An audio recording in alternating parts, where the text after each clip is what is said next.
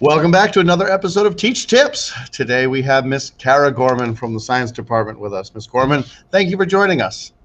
Thank you. All right, you know the drill by now. So question one, how long have you been involved in education? I have been teaching for 3 years now. And question two, what is your top teacher tip at this moment? My top teacher tip would be focusing on relationship building and really getting to know your students, letting them get to know you.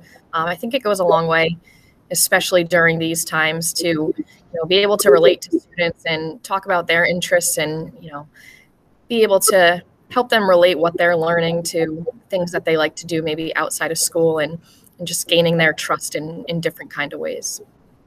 Any specific ways you help build relationships? I like to do at the beginning of trimesters, I like to do just like icebreaker things, and then I kind of write those things down and then try to incorporate them back into lessons and activities that we do later in the trimester. And just, I know you like to do this, so this is something that we're looking at today, and hopefully it grabs their attention a little more and they see that, I remembered something that they told me, so they like that.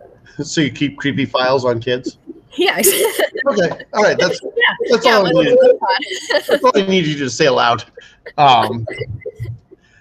So do you use their names and examples in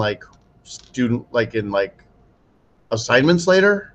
No, but if we're doing a certain activity and they can't figure out, why they are learning about this, and if they're interested in a particular maybe CTE program, I'll be like, well, you want to, look into welding, and you need to, know this part of chemistry for that. So this is a good way for you to relate why you're learning it to, why we do this in school.